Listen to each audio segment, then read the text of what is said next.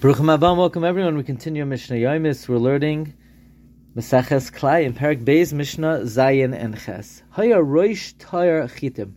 If there was a corner of one field of wheat, nichnas b'tach shel sa'irim, entering, meaning reaching, a barley field. So basically, the wheat field is planted sort of on in a diamond shape, so that the edge, the corner, touches the barley field.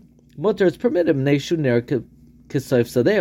because the end, the corner of the field looks like it's the end of the wheat field, and it does not look like the two fields are mingling together. If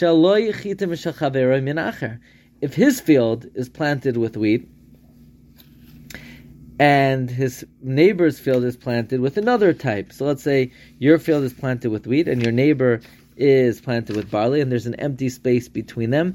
In that empty space, right next to your wheat, you could plant barley, since it just looks like your friend's barley is extended with your extra barley that you planted. It's permitted to put next to the wheat field whatever your friend's type of planting is.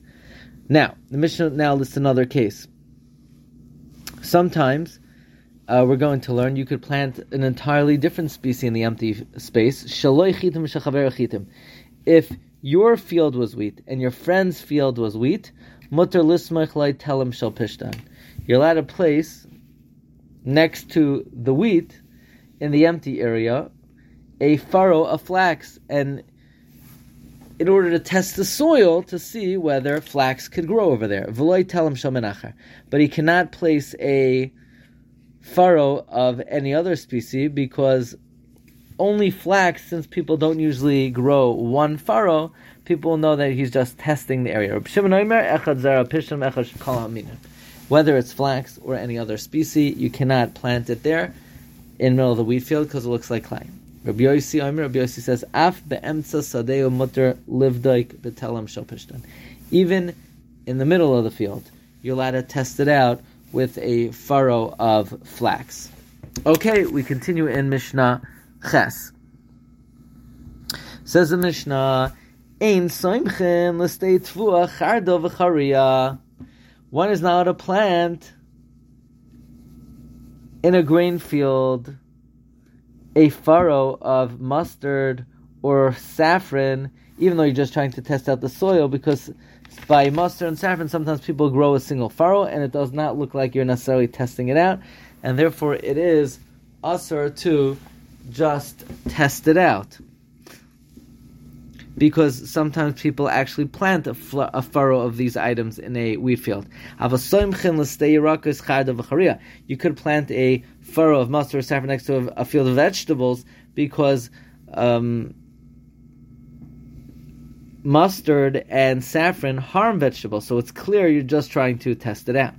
Now we're going to learn that you could plant two species next to each other if they're separated by the following. You can plant next to unplowed land.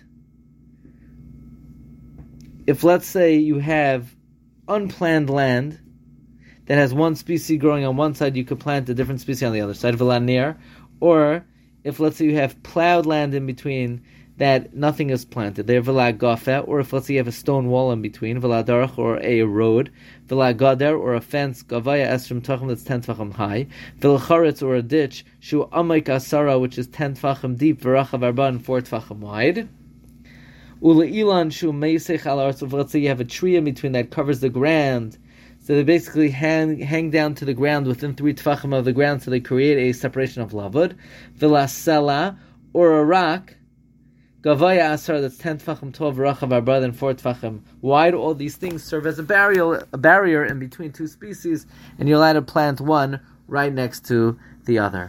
Wishing everyone a wonderful evening.